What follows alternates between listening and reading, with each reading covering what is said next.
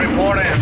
Red 10 standing by. Red 7 standing by. Red 3 standing by. Red 6 standing by. Red 9 standing by. You're listening to the Ion Cannon Podcast. Laugh it up, fuzzball. Your source for entertainment reviews from a galaxy far, far away. This is it. Need laser clankers! Welcome to the Ion Cannon Podcast, your source for entertainment reviews from a galaxy far, far away. I'm one of your hosts, Steven, and I'm joined by my friends and co-hosts, Tom and William. Today, we're joined by Teresa from Star Wars Bookworms. Teresa, welcome back to the show. Hey, I'm glad to be here. I'm so excited. Y'all know, I've told you before, it's my favorite show to guest on, so... Oh, well, thank you. We really appreciate that. You are too kind. We love having you on. It's been a little while since you came on. So sometime last season. I don't know what episode. I don't remember. If I go back through timeline, I think it was actually. I don't think you've been on since the Force Awakens review. Wow, that's I mean, really? before that was Brothers of the Broken Horn. So yeah, we're glad to have you back on. Yay! Wow. Yeah, it's been a little bit too long, but. Yeah. But yeah, we got a fun episode this time. Before we discuss it, though, some brief announcements. Had a couple releases this week.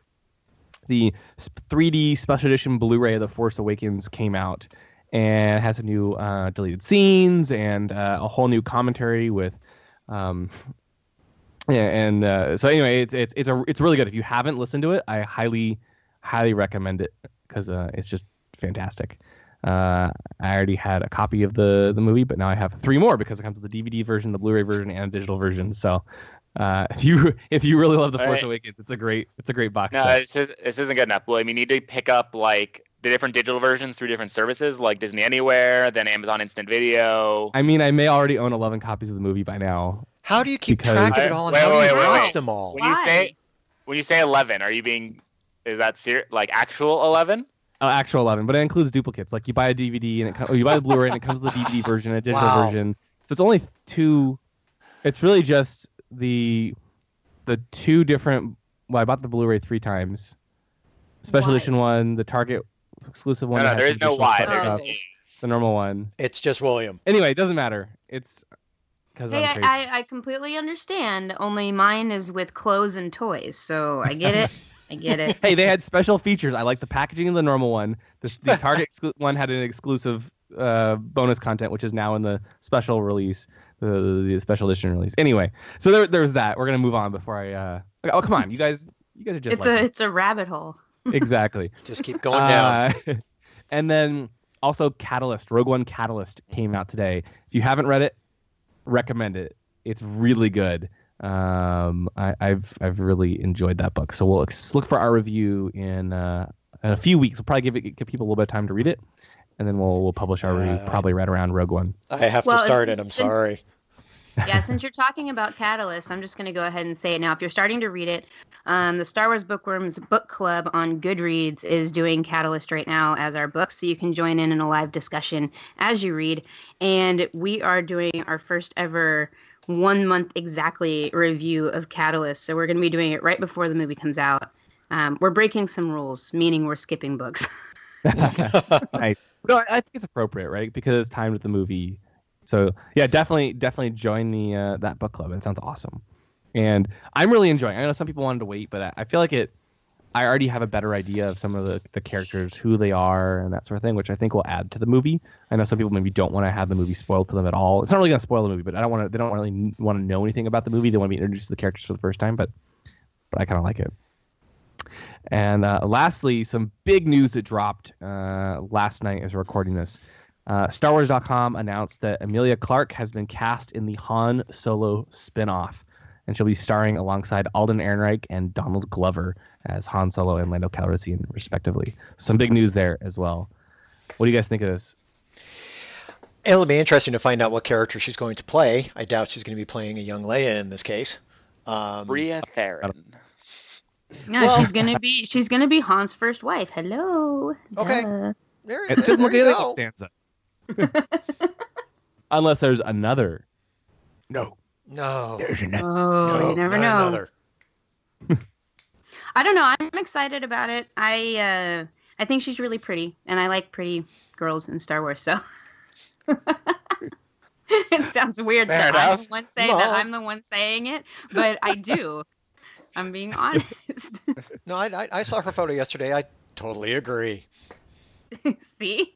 I'm not the only one. Nope. Nope. Anyway, Totally agree. moving on to Iron. Yeah, we got to get to Iron Squadron, don't we? So in this show, we're going to be reviewing Rebels Season 3, Episode 8, Iron Squadron. This was written by Matt Minkovich and directed by Saul Ruiz. Wow. You know what? It's early and I've had my coffee and still can't talk. Synopsis is Ezra and Sabine team up to tame a rogue, young, hotshot pilot and his crew who recklessly risk their lives in a fight to defend their home world from Imperial occupation. Now, I'm going to start this off because this episode kind of has Thrawn in it. And I was doing a discussion recently on Facebook about the introduction of Thrawn and how he's being handled. I think the way he's being handled, I want to kind of say it's kind of like a slow burn. You guys ever hear that term before? Yeah. Okay. It's because that's how I see how it's being handled with him. I mean, and I kind of understand why the take on this is that maybe, you know, the character possibly is watered down from the original Timothy Zahn books. Well, okay. I think it's a slow burn, but I don't think he's watered down. I agree. No. I totally agree, and that's why, you know, I sat here and with the last 3 episodes that he was introduced, I think that they're introducing him the proper way because there's a lot of people who do not know the character and are aware of the character. And that's why I kind of liken this to a slow burn, to where they're slowly starting to get an idea of where this character is coming from. Because when you first saw him, I mean, he was first really just introduced in the episode that had Yuma Station in it. Okay. And that's where they were going after the Y-Wings. It was kind of more like an introduction. Then you get into Harrow's Heroes. He definitely was a little bit more active. He was on Ryloth. He did his experiment because he wanted to observe what was happening, which ended up Admiral Constantine was the brunt of the experiment, as I call it. But he really wasn't. He was active, but not really active. But in this episode, he was a little bit more active. It's more. It's building, and you get to see his thinking process. Yeah, no, go ahead. So it's interesting. I definitely think, you know, a lot of essentially TV shows, I think, end up with kind of, I should say movies tend to have like a villain problem where their villains aren't developed well enough to like actually, you know, carry the story like they're hoping. Right. You know, Marvel movies are pretty famous for kind of having weak villains despite having, you know, a very strong movie otherwise.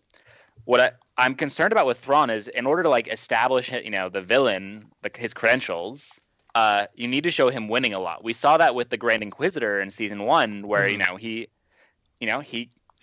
thoroughly defeated Kanan and Ezra multiple times throughout the season. Right. With Thrawn, most of the episodes, with the exception of Harrow's Heroes, like he'll be, even when he's like, you know, actively doing something, which has been fairly rare this far, I don't feel like he's coming off winning. Okay, but here's the thing. No, I'm sorry. Yeah, go ahead. No. Go ahead. Oh, so I was gonna finish. And so, as people who know Thrawn, all of us kind of look at it as, well, yeah, Thrawn is, you know, this is all part of a larger plan, and we'll see that plan play out. Mm-hmm. I wonder if that's the experience of people who aren't familiar with Thrawn as well, or if he just kind of comes across as a Grievous character. He's like, oh, well, there's this guy who's supposed to be really bad, and he just, you know, doesn't ever succeed a lot. Mm-hmm. Well, I can give you that opinion if you want, because I have never read any of the Thrawn books. Oh, really? Really? You guys don't listen to bookworms. I'm insulted and sad. No, it's a common joke with the people in literary circles and stuff, even with the people at Del Rey, because they know I haven't read them, and I get a lot of flack for it. But when this was happening, I was like, I am not going to read them until after, you know, Thrawn has run his course on Rebels, because I wanted my first introduction to Thrawn to be through Rebels, to see what they did so I can compare and contrast later. And for me, he's coming off very strong. I mean, I love that sort of villain that's there, and just, he's so creepy. And it's like, it's like he's this creepy stalker person. I don't know how to describe him, but like when he talks, it gives me chills every single time. And in Hera's Heroes, when he slightly lost a little bit of his facade and his control, you got a glimpse into how terrifying he really can be. And so I've loved everything with him, and I think they're doing a great job, especially that line towards the end. I know I'm jumping ahead, but of this episode. We do it all the time. Where he's like, you asked for assistance, and he's like, do you mean this happened instead of what you just said? And you're just like, oh, you're gonna die. Okay, but that's the thing I want to bring up. Are we seeing, like Stephen, you mentioned the Grievous effect, but are we seeing Thrawn being defeated, or No. we are seeing Admiral Constantine being defeated? Yes. Now, exactly. We're seeing. Go ahead. Sorry. Here's the thing when it comes to Constantine, because this is a question. We jump all over the place, and this is something I threw later in the show notes. When it comes to Constantine, do you think the reasoning, two things? Do you think, one, Thrawn is waiting for the rebels to take care of Constantine to get him off his back? You kind of get my drift on that. Or do you think Thrawn is using all these things as a teaching element to show Constantine, you are the old imperial ways, get out of this and start thinking this way? I think there might be a little bit of that, but I actually think it's a third option where he's actually he has Constantine at his disposal. Yes. He doesn't really care if he succeeds or not. Absolutely. Right? He's using Constantine to test the rebels. And as he's bait. Poking and prodding at them as just bait. to see how they react in different situations, right? What happens if, we go capture Hera's father and her home? What happens if we do this? What happens if we do that? He's trying to test the rebels. Now, if Constantine fails, okay, it is what it is. If Constantine succeeds, great for the Empire. I don't think he really cares about Constantine. Oh, I agree. I think what he really does is... So let me ask you then as kind of a follow-up. So the one thing that bothered me about Thrawn, I've actually liked a lot throughout the episode, especially in throughout the season, especially in Hera's Heroes. What bothered me in this episode is there's the shot where the Star Destroyer shows up, and it looks like it's this perfect ambush, and then nothing happens. Like Thrawn just kind of sits there and he taunts. Sorry, again, I didn't mean. You're right. He taunts. I'm blanking on that. Sato. Yes, he taunts Sato, but that's it. I was looking for why would you not capture Sato? Because you've that's got a not tractor his beam. Goal. Exactly. He has a bigger goal in plan. Everything for him is on a bigger scale. I mean, all of this stuff is just little things that he's learning, and he's sort of analyzing and looking, and he's basically toying with them. And it's all going to a bigger plan of his, and he doesn't need to capture them. He doesn't need to do any of that. But it is interesting that now we have a relationship between Commander Sato and Thrawn. Yep. They know each other. Oh, yeah. And so it's like, what is that? And it's all that creepy feeling of setting it up, of saying, okay, see you soon. Ugh. Yeah, actually, that part was particularly interesting because he says, the first thing he says to Sato is, I wondered what it would take to motivate your return to my campo. As in, he thought he was somehow manipulating Sato into coming back, or I'm not sure. Was he trying to test Sato? If so, how could he have manipulated the situation to get him to that point? Because it seemed like he didn't really have much involvement in kind of the setup. You know what? Maybe he did. Maybe that's the reason that Sato's nephew is still alive. So he thinks, you mean Matt Martin? Exactly. No, I watched the episode and I was like, oh, that's a reference to Lucasfilm's Matt Martin. Martin? Yeah, that's Matt Martin. Oh, okay. I wasn't aware of that because I was like, okay, this is interesting, fun names. What? Okay. Well, we don't know if it is for sure, but come on. It's like... I'm 99% sure. It is too obvious. I tweeted at him this morning and I was like, hey, nice to see you and your hair in Rebels. Yeah, so did I, yeah. I didn't say the exact same thing, but yeah. But maybe that's why he's still alive. So Iron Squadron thinks that they've been defeating the Empire and all this stuff, but what they've really been doing is the Empire's been laying off of them, but making them feel like they're, powerful or whatever, and trying to get Commander Sato to come back and rescue his nephew.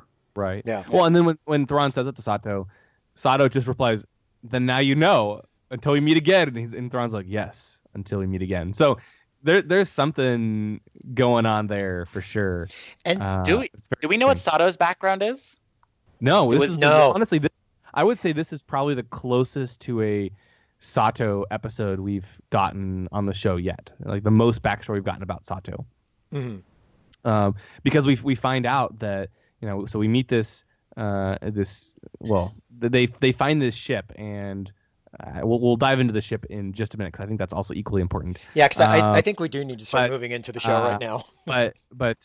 So we find out that Commander Sato, he had a brother that was in Iron Squadron. It was his brother's detachment, and his brother was killed on the planet Mycompo. Now, do we know if that was done at any point during the Clone Wars, or was that during the Rebellion? Because that's one of the things I was trying to figure out. As I'm thinking about it, I bet you this was during the Rebellion, and I bet you Sato and his brother were part of the Empire. Because Iron Squadron is now that I'm thinking about it, 100% an Imperial TIE Fighter Squadron name. Like it's the rebels killed Sato's brother. Maybe not rebels, but maybe they were dissidents or something. But that would have a very dynamic too. If you had like brother versus brother, Sato on the Rebellion, and that would be interesting. No, that doesn't seem right. Like for me, what I'm feeling is that I feel like Sato joined the Rebellion to almost maybe like avenge his brother. Maybe something happened. They were both in the Empire, and then something happened, and he was killed, and his eyes were open to this is not working, and the Empire doesn't care about us. We're disposable. They're just going to kill us all.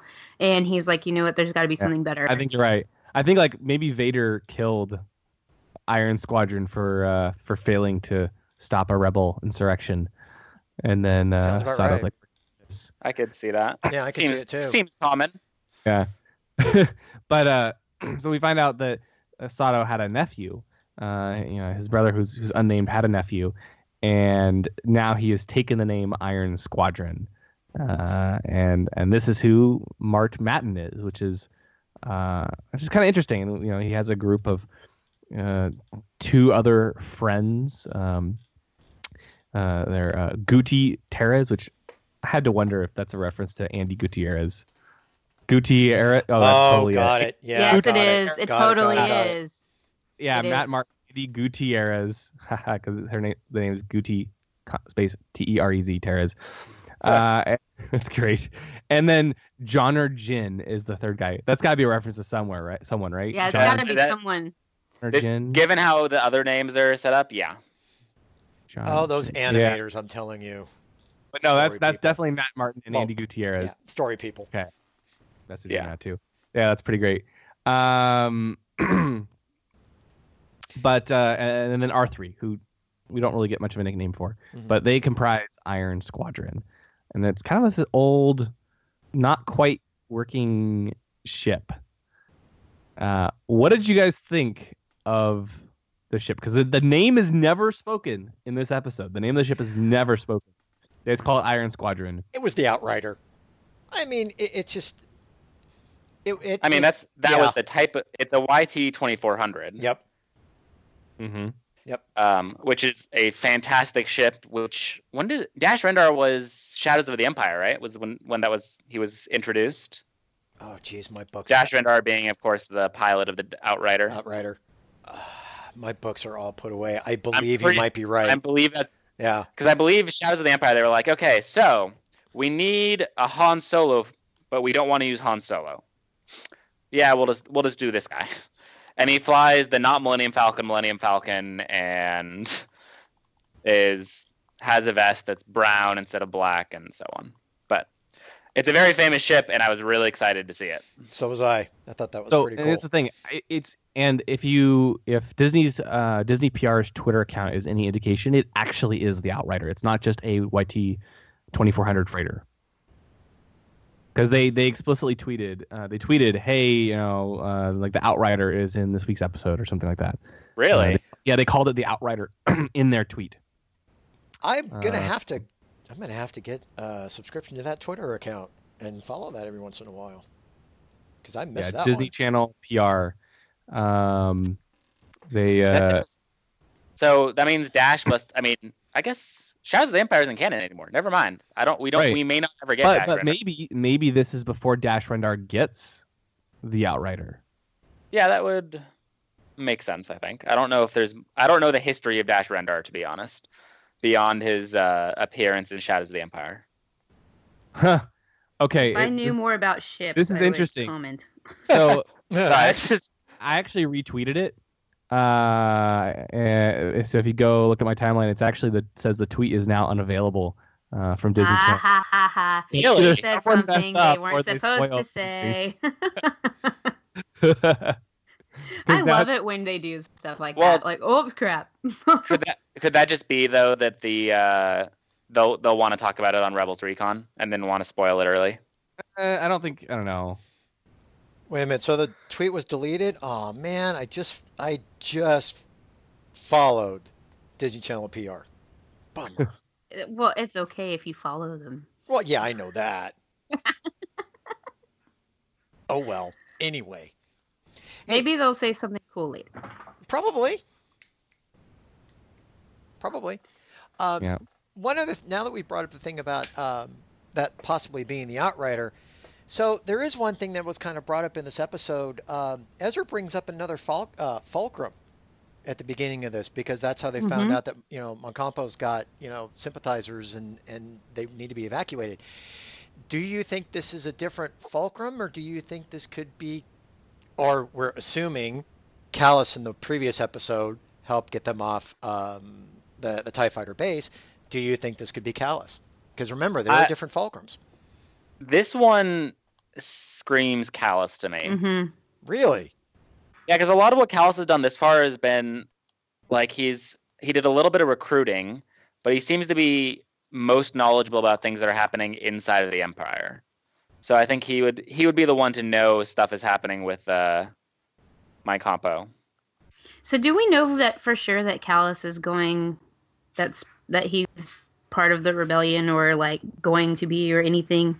We're just assuming that, right? It's based on what his interactions in the last battle, I believe it was, right? Was it the last or Hera's Heroes? I think it was Hera's Heroes. Yeah. It was the later episode. Or Sorry, Antilles Extraction. No, it was the Antilles Extraction. Wow, that was longer ago than I thought. Yeah. I thought so. I was just wondering if but there was that, and then someone actually analyzed the audio clip of the new Fulcrum, and it was clearly Agent Kallus. Yeah. Like, unquestionably. Yeah, but then again, which I actually really David love. Oyelowo. Yeah. It would be interesting if they did bring up a different Fulcrum if it's not Kallus. And the other thing is it somebody that we've met before? Because it's easy for Kallus because we already know that, Kallus is a character that has been introduced into the show. But what would be fascinating is if they introduce a different character as a Fulcrum going forward. So this would be interesting. Oh, yeah. Yeah. Oh, yeah. So the one interesting thing is I like the idea that this is, we have the Outrider or not the Outrider, I guess, depending on the tweet now. And we've got, Commander Sato's nephew. I like all that kind of stuff. But it was a little odd that, like, he and that Mart and basically that Matt and Andy Andy were and John are, which I gotta figure out who that is now. We need to know who that is. I'm surprised we don't like know it off the bat because Martin and Guti were so easy. Yeah, the easy thing to do is just tweet StarWars.com and go, hey. Exactly. So they seemed awfully young, like Ezra's age. I was almost getting like, I want to say like a Robin Hood feel. Not a Robin Hood. I was thinking Peter Pan. I don't know why I got the two confused. Kind of like the kids fighting the machine, if you will, or got it. Something along those lines. But like, are all the kids so in the galaxy so amazing at a young age? We found out. I mean, their ship was full of holes. I don't know if I'd call that amazing. True, and again, maybe as we said, maybe Thrawn was playing with them, so it could be that too. But even Kanan calls out that sounds like a kid because they refuse to escape. They said, negative, Iron Squadron does not run, and so they're kind of forced to go aboard the ship and see if they can help them or convince them to leave. Casato asked Hera to bring him back home. Yeah, well, Zeb's comment is probably the best. He's like, sounds Classic. like a ship of Ezra's. Let's get out of here. Classic. That I love it. I love that line. Exactly. But I love also, like, these are kids on this ship, and yet they're so, in some ways, arrogant. They're like, oh, we've been battling the Empire for a while now. Why don't you come over to our ship and we'll show you a few tricks? I love the, like, hey, we just took out a Star Destroyer. No, that wasn't a Star Destroyer. Yeah. Wow, look at the size of that one. No, that's just a light cruiser. Yeah. Yeah. And then There's a lot finally, of great that's a Star moments Destroyer. Like, you have no idea what you're talking about, kid. Yeah, when they finally see the Star Destroyer, they're like, oh, yeah, let's go. Yeah. Maybe not go up against those. Yeah. Exactly. So they dock with the Outrider. I'm just going to call it the Outrider right now because that's what. I think you should, because it's really hard to just sit there and keep calling it the YT 2400 freighter. YT 2400 Corellian freighter. Yeah. So we're just going to call it the Outrider. We should use the model number, like the actual serial number that's printed on the hull. Oh. It's only like 24 digits. I think I saw it in one scene, right? Yeah, Oh, really? We'll just have to go back and find it. I'm making that up, Tom. Okay, that's fine. Hey, you know what? The way things are going, I'm a sucker this morning, okay? Like I said, I didn't have my coffee really, so... That's fine. It comes with the territory, Tom. Yeah, I know it does. Yeah. It's okay. They board the ship, and, of course, immediately Chopper tries to help repair the hyperdrive. And R3 just, like, smacks him away. Like, nope, you're not touching my hyperdrive. Yeah, because he's doing such a good job so far. I know. That's what I was going to say. They're like, he fixes stuff around here. And I'm like, obviously super well. Exactly. And then, of course, later, which was a little bit odd, they let them fix the hyperdrive with no complaints. They're just like, oh, we're going to go fix the hyperdrive. And the next thing you know, they're sitting in the hyperdrive room fixing it. Okay, now wait a minute. Wait a minute. Not to interrupt. Fixing the hyperdrive. Chopper had a hammer hammering the thing. That's not fixing the hyperdrive. That's how Chopper fixes things. He just kicks them and hits them. Hammer in the morning, hammer in the evening. He's not R2. If Chopper had a hammer. Yeah. That would be a funny song if Chopper had a hammer. You could take the Beatles Maxwell Silver Hammer and just like insert Chopper, like the word Chopper. There you go.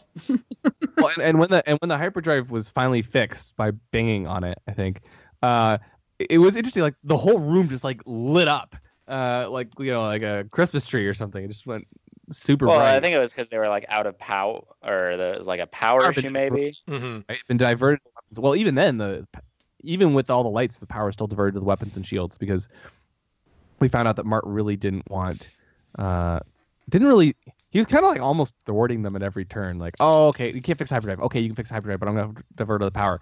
Oh, okay, you fix the hyperdrive and everything's working now and where I want to escape. Oh, just kidding. I'm going to lock you guys in the Phantom and stay in the Outrider by myself. So like he was always constantly trying to block them from helping him in many ways. Yeah, he was an interesting character. I don't have better words to describe him than that, I think. Also, so the one, I think there were two lines in the episode that kind of bothered me. I'll be honest. One, which is kind of funny, but also kind of annoying, was when they're talking about debriefing them.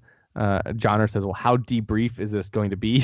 Which is kind of stupid. Well, because if you noticed, he's kind of not very smart. He doesn't understand what words are. Hera started talking, and he's like, huh? I guess, What right, does yeah. that mean?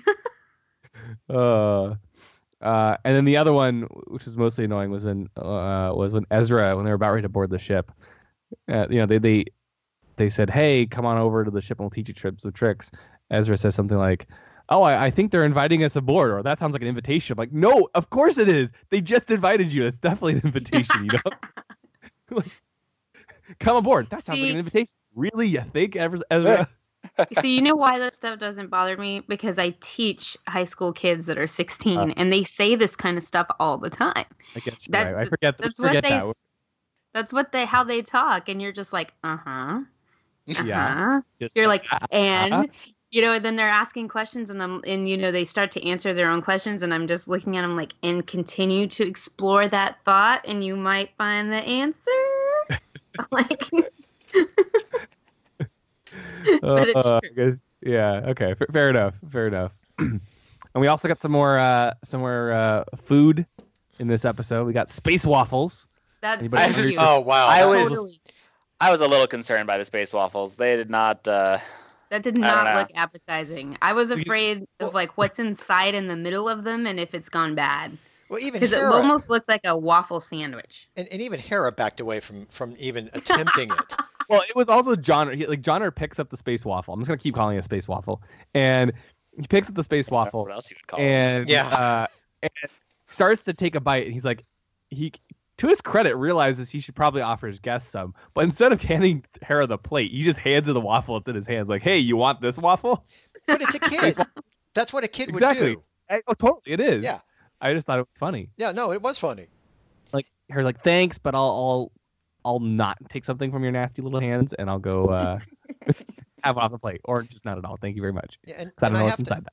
I have to give this episode a little bit of credit because when it first started, I thought this was going to be one of those, like last week's episode, where it was literally just a straight storyline and you knew what you were going to get. And this had that little bit in there to where it wasn't just that straight. We know from beginning to end, it was a really good episode, and it had the little comedy bits like this. And it had basically a bunch of teenagers in it acting like teenagers. Well, you know what makes this episode better, in my opinion? We've had a lot of standalone episodes where we're sort of focusing on one character, and I love Rebels when it's the whole crew together. Mm-hmm. And they're playing off of each other. And while they weren't together the entire time, it was enough that you actually got to see them all as a team, and those are my favorite ones. Well, it's also when you have Zeb doing his little one-liners, like he said, sounds like a ship full of Ezras. Let's leave. I thought that was the perfect reaction. Yeah, and I totally agree with you, Teresa. When they're put together like this, you can get the whole crew and you can get the whole cast bouncing off of each other and making it a fun episode. Mm-hmm. Mm-hmm. Yeah, and we also got some nice moments too, where Ezra's trying to teach Guti and Johnner. I can't even.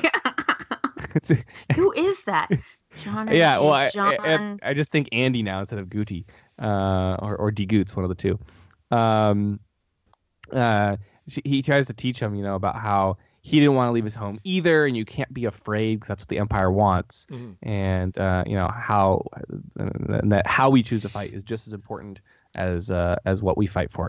I think that was a great line. Don't justify the means, all that kind of stuff, and not to go down with on great that. power, great responsibility, Yeah, usual. and not to go down on that, but I thought his speech lasted just a tad too long. It was a great pep talk, totally agree, and that was a great line. But could you have shortened it just a little bit?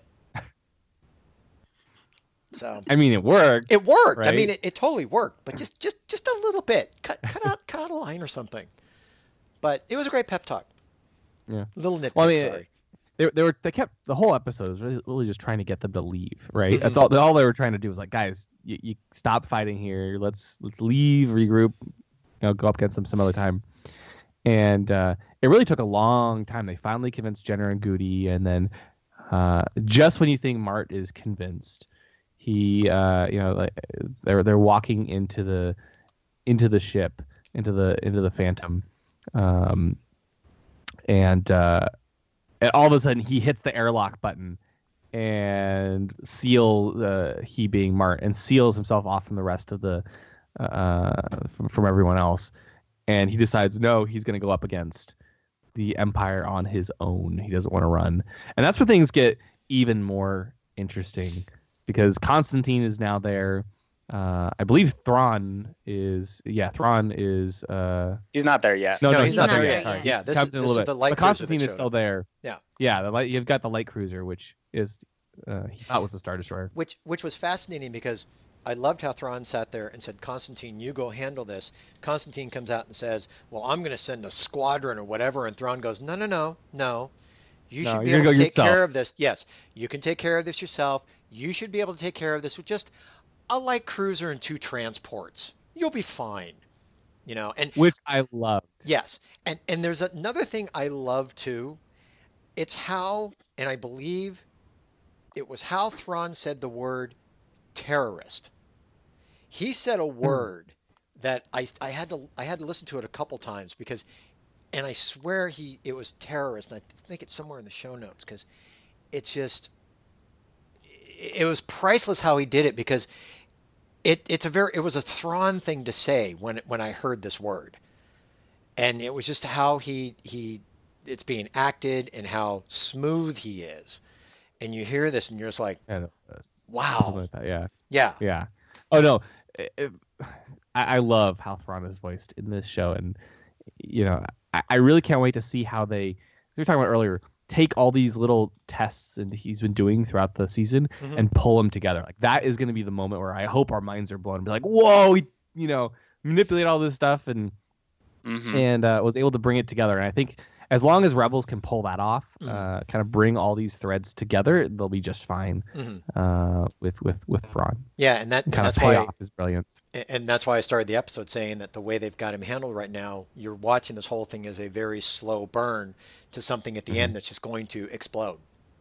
Exactly. Yeah. Exactly. So Mart tries to do his cargo bombing run again, which is actually kind of a cool thing. I don't know if we talked about that earlier. He basically attaches bombs to some cargo, flies toward a ship, detaches the cargo, and it all flies toward the light cruiser, the shuttle, whatever it is, whatever he happens to be attacking the opposing ship, and just impacts it and explodes, taking it out, or almost taking it out. I was a little. Go ahead. Okay. Does anybody think it's weird that like his button to detach all the stuff is like right there in the center of his like steering wheel, and he's like bam with his fist? It's almost like he's hitting the horn. He's going meep, meep. Yeah.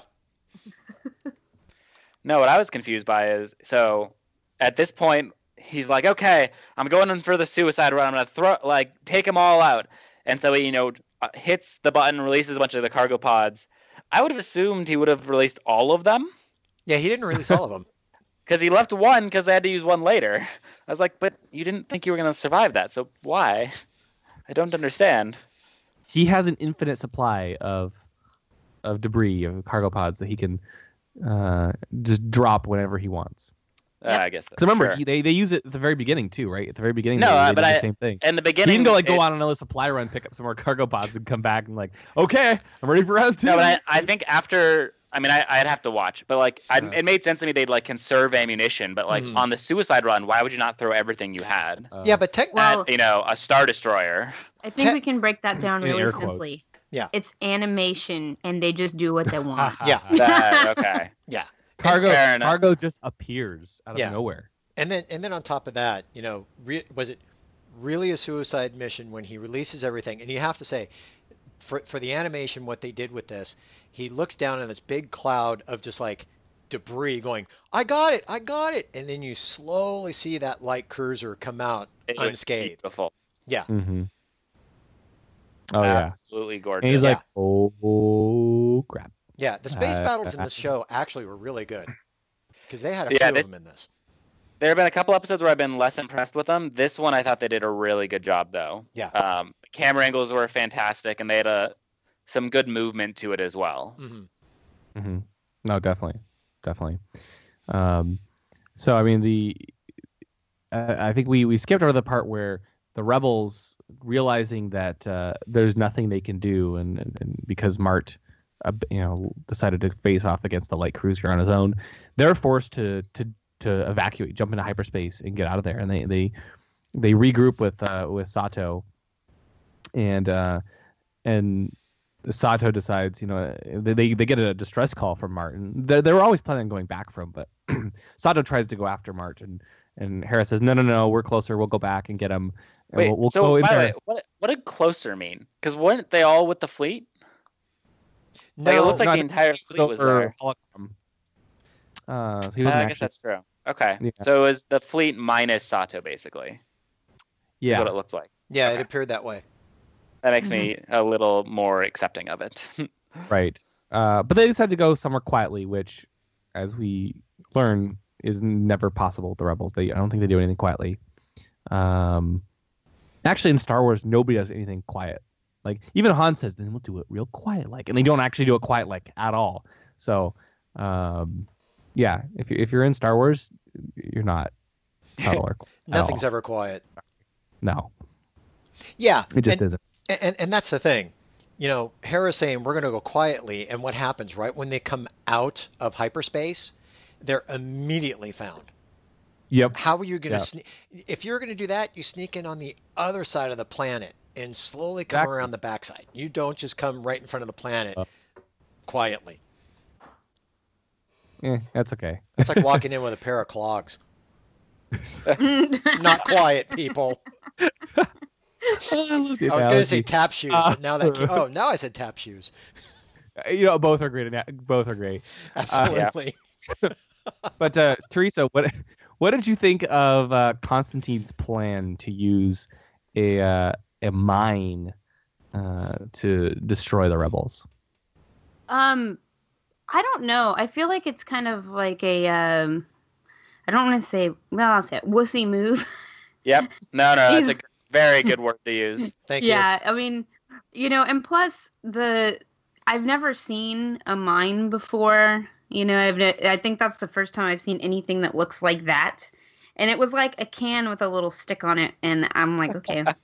But I just thought it was funny that the droids are able to get it off and then carry it and attach it to something else. And not be seen. Exactly, at all. Yeah. In any way. It was a classic case of Constantine overreaching. Just like, you know what? You can kill one. Just take the one. Like, you know what? It's okay.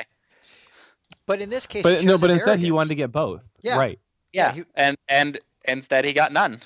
I wonder if he was honestly trying to be a little bit of Thrawn. He's just not as good as Thrawn. So he's like, oh, no.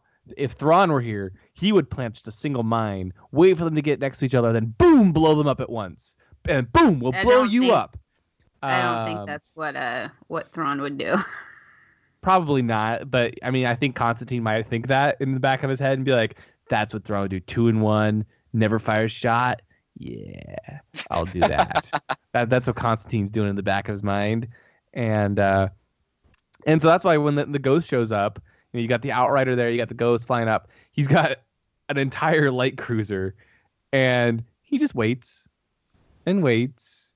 And I mean, waits. he does, in Constantine's fairness, he does send TIE fighters after them, which, Fair still enough. for some reason let them land and dock with the other ship. But Yeah, well, so and they were able to our Chopper and R3 were able to go out the airlock into space, which I loved how Chopper threw R3 through the Just through knocked the him right airlock. out. Oh yeah. Just knocked him like, nope, it's like you're getting ready to dive into a pool or off a cliff or something right into the ocean. You're like, no, go! You just push the guy. Although I don't have experience with the latter one. That's Chopper. That's cliff totally one. Chopper. But yeah, that's totally Chopper. And so that was kind of nice. And then they're floating through space. They disarm the mine, and they're floating through space. Chopper almost loses it. He tries to go grab it, and he floats right by the cockpit. And I love how he just salutes Mart as he's floating by. He's like, whoop, salute, moving on. it's a very Chopper thing to do. Oh yeah. I like how all he had to do to turn it off was take his little clamp thing and just touch it. Yeah, I thought like, they were playing with and they start hitting each other and I'm like, oh my god, they're gonna blow it up. Oh, I guess that's just how it turns off. Yeah. Never mind. That's a little less interesting, I guess, but okay. I feel like also the Empire would have better protection against, like, I don't know, disabling the mine, unsticking it, and then so there were so many pieces I was upset with. There was like the mine popping off with no problem. There was also the, like, for some reason when they moved it to the underside of the ship, they could no longer trigger the bomb. Mm-hmm. And I guess maybe they just, like, no, because they didn't disable it, because Constantine was like, they lost the signal and then they got it back again. Right. So I don't know. There was just there was a lot I was a little confused by. I don't know, but I see this with the Empire all the time. I mean, they built the Death Star and left their main weapon, like, open to be destroyed. They don't complete things all the way through. It's like, they just get to a certain point and they're like, eh. Did you see the video that was posted recently? I don't remember where it was, but it was actually pretty funny. Like, it's the Death Star designer basically saying, "Hey, sorry, I didn't think that one little shaft at a 90-degree angle, so you shoot into the shaft. It goes takes a 90-degree angle, goes straight into the Death Star, would be able to be hit with a proton torpedo. If someone had told me that there's Jedi left in the galaxy, maybe I would have avoided that flaw." If you haven't seen that video, I definitely recommend checking it out. It's pretty funny. I'll see if I can find the link, but. Yeah, it was like the Death Star architect complaining that it was not his fault that it was destroyed. He was not given the appropriate specs. We may find that out in Rogue One. As in Jin's father. Yeah, we'll find that out in Rogue exactly. One. William, that sounds like a PM problem. Yeah, it was definitely a PM problem. Anyway, give the engineers the correct specs. Anyway, the weekend we're not supposed to be working. Exactly. So, but I mean, despite all the Empire's flaws here, the plan actually did work. Right? They attached to the cargo pod. The Ghost basically picks up the Outrider, which was kind of cool. You have this big, like, contraption where the Ghost is gripping onto the Outrider, which is gripping onto the cargo pod, and it flies it toward the light cruiser, and they drop the cargo pod, and they just Constantine hit the button and he blew himself up. Right, and of course this time he's not like, let's use the turbo lasers against this incoming ship. He's like, no, I'm just gonna hit explode on the mine. Yeah, that's gonna be good enough. Yep. You see, and that's why I'm looking at it going, okay. Thrawn is either trying to teach Constantine a lesson, or Thrawn not very well though. Yeah, I know, but Thrawn wouldn't have any problem if the rebels were to take him out, because Thrawn doesn't have to deal with him anymore.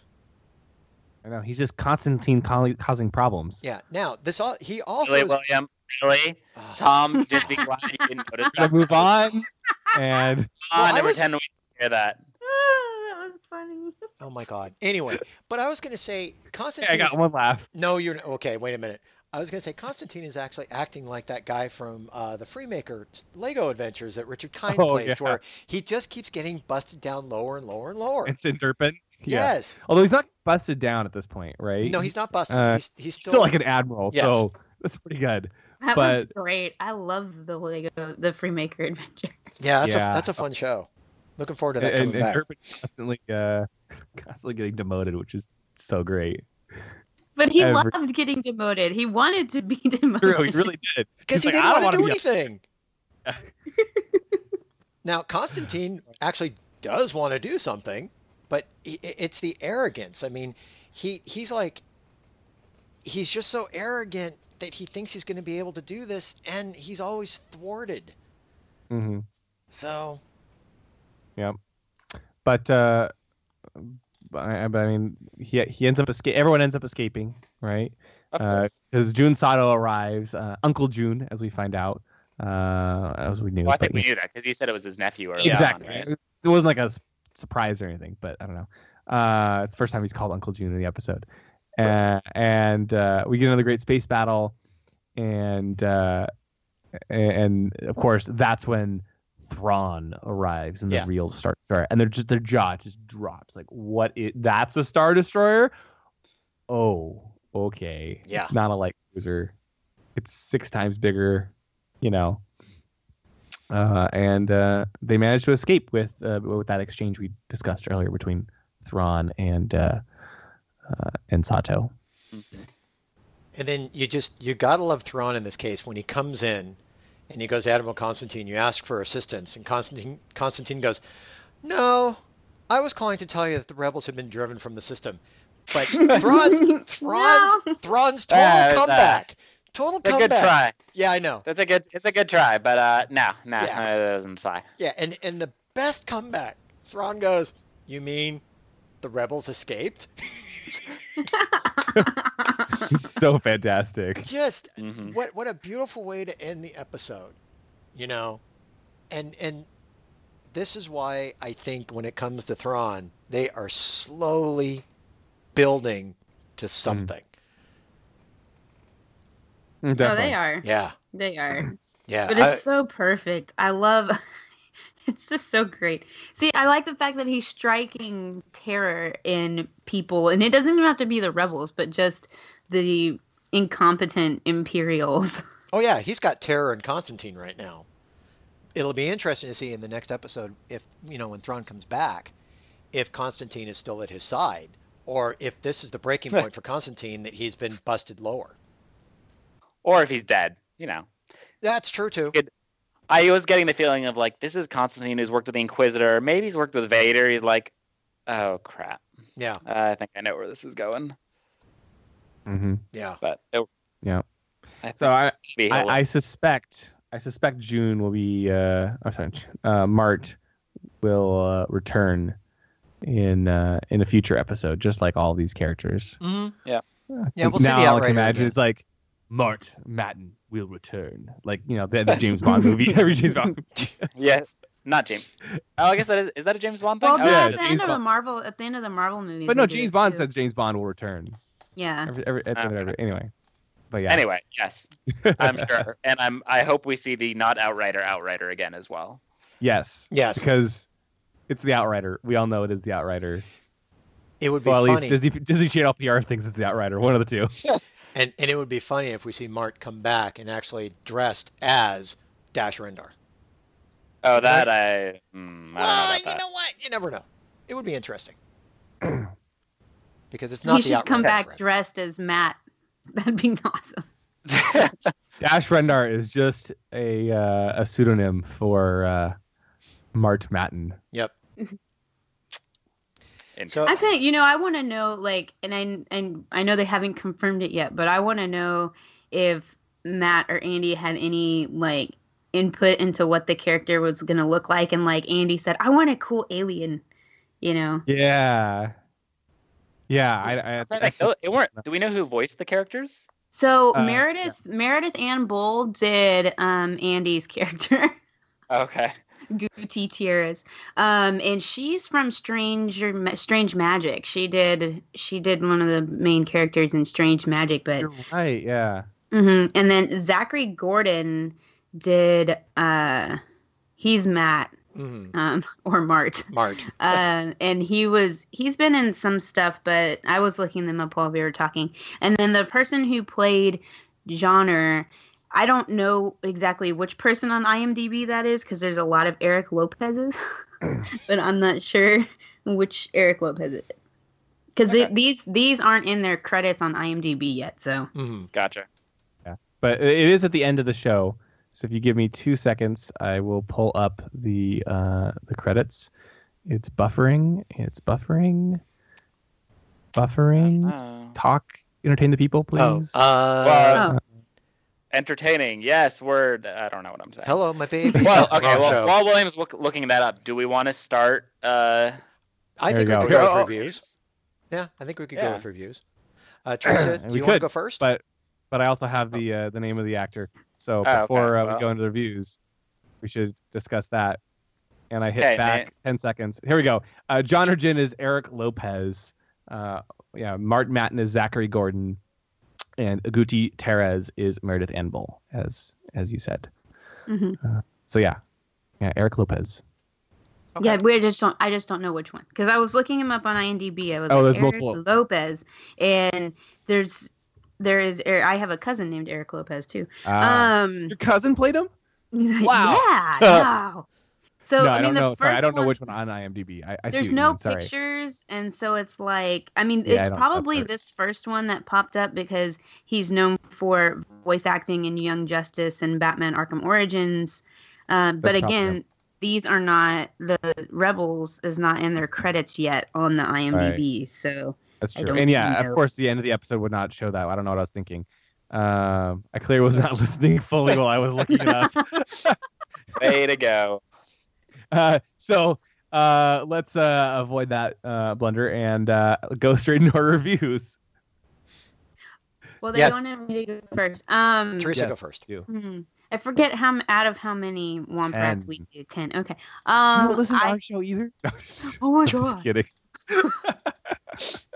See, that's what I think people think, podcasters like that we have all this time to listen Oh, to stuff. no. We barely have time to record our own shows. That's the problem. Yeah. I wish I could listen to all the podcasts, and I do try to listen to them. I listen to them as much as I can, all my friends' podcasts. But the problem is I have too many friends doing podcasts, and I could just spend my entire week just listening to friends' podcasts. And so Exactly. I try to listen as much as I can, but I can't listen to every single episode, which makes me sad. Yeah, I agree. Because I wish I could, but I can't. Yeah. Okay, so I'm going to give it 8 Womp Rats. And they are, I'm going to put mines on their back and then attach them to cargo and throw them at Imperial ships. That just seems unnecessary. That's kind of cruel, but that's what we normally do with the Womp Rat, so I can't complain. Nice. Tom, you want to go next? Yeah, I'm going to go to next. I am going to give this episode a 7.5. I liked it. I really see how they're setting Thrawn up to go forward. And it was a good episode. I probably would watch this one again just to watch the progression of Thrawn, and I'd go back to to each of the episodes Thrawn's introduced and just watch that progression. So I'm going to take my 7.5 Womp Rats. I am going to have them be the advisors to Admiral Constantine. So it's not so much Constantine is making the bad choices. It's he's turning to his Womp Rat staff, and they're telling him, this is what we want you to do. It's not pretty, and Thrawn doesn't get it, but, that's how he... So There you go. Sometimes Thrawn just Yeah. doesn't get it. No, Yeah. no, so... He's not all powerful. Oh, God, no. Okay. Interesting. Yep. William, you want to go next? Sure. I think I'll give this one. I enjoyed the episode. It felt like it skewed a little bit younger, this particular episode, than some of the recent ones. But I liked getting more information about Commander Sato and his family. I love the references to Matt and Andy, which are great. So I think I'm actually surprisingly going to agree with Tom. Very enjoyable episode overall. So I'm going to give it 7.5 Womp Rats out of 10. And there's the big question around what this ship is, and so what you don't know is after this episode, the Outrider was actually stolen by 7.5 Womp Rats. The half is important, right? Because he was. Unfortunately, that Womp Rat was in the hyperdrive room, and the hyperdrive was malfunctioning, and so there's only half of him now. But this Womp Rat, these 7.5 Womp Rats stole the ship, the YT-2400 Krillian freighter, and flew it, and they ride out into the sunset. Oh, geez. Ride out Wow. into the sunset. And Did you want to get say, William? Dash Did you 9 want to say it one more time? Make sure your ride pun out is- into the sunset, and Dash, who then takes possession of the ship. Very nice. That's my rating, and I'm sticking with it. Okay. All right. So for me, I think I'm torn between 6.5 and 7. Basically for the same reasons you guys said. I thought it skewed a little bit younger for me, but I thought it was still a pretty solid episode. It was good. And the first half I thought dragged a little bit, but I really enjoyed the second half once Constantine arrived and kind of the mix and play of that. So I'm just going to split the difference and say I'm going to give it a 6.75 Womp Rats. Ooh, But hate to be that 7.5. I mean 0.75. Yeah. How's the difference in the 0.5? At that point, you're cut in half or to pieces. It doesn't really matter if it's 0.5. Yeah, okay, good No, point. no, because it is a womp rat. Its tail got cut off at some point. Oh, And I'll okay. tell you how. Oh, All right, here you go. Okay. So, Grow back their tails? yeah, they will eventually, of course. Lizards or... Okay. I don't know. We're off track. The important part is, so, the not Outrider had all these issues on the ship. The hyperdrive wasn't working. What no one realized is it's just there were womp rats in the wiring. They were just chewing through things, and, that's why the ship was malfunctioning. You got to have pest control, or else this is what happens. There were 6 3/4 of a womp rat running around inside the ship, cutting wires, and it's very sad. Oh, boy.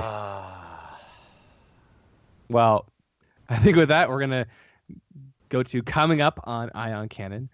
Next week, yes, there's going to be an episode Thanksgiving weekend where we're basically the show's not taking any more breaks until the mid-season. There's 3 more episodes, I think. 1, 2, 3 more episodes. First, next week we're gonna and you'll notice we were actually wrong last week. The last episode I said, I don't think the show's taking a week off this time, and the show took a week off this time, so I want to apologize for that.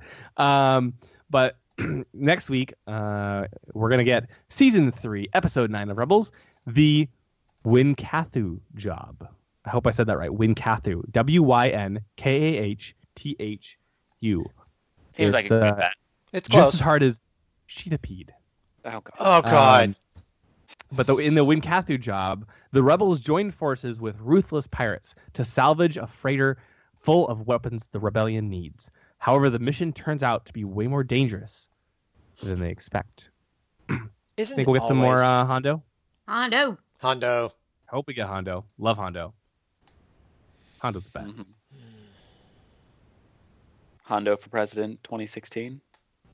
Too late. Too late. 2020 maybe? 2020. 2020 Also works wrong for me. galaxy. Also wrong galaxy.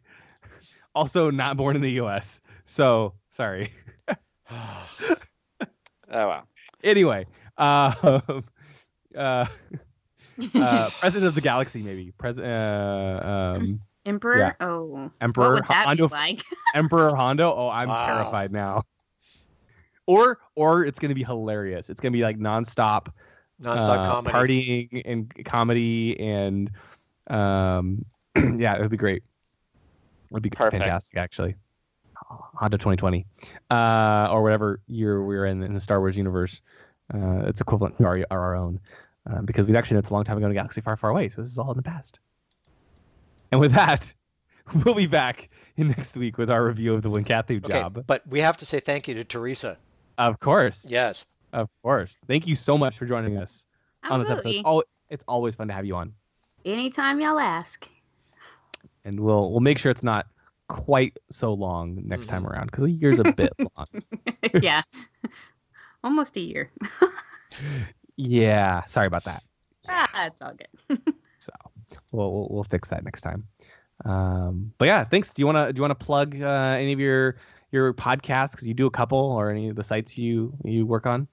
Sure. So let's see. What do we have coming up? Pretty good. Well, one, if you haven't been listening to Disney Vault Talks Rebel Yell, take a listen over there. I haven't been doing the show this season. I have a lot of family stuff going on, but Eris Chernovice from Del Rey has basically filled my spot for right now, and he and Steve are doing an amazing job, and they have some amazing guests. They just had Adam Bray and some other people, so that's pretty cool.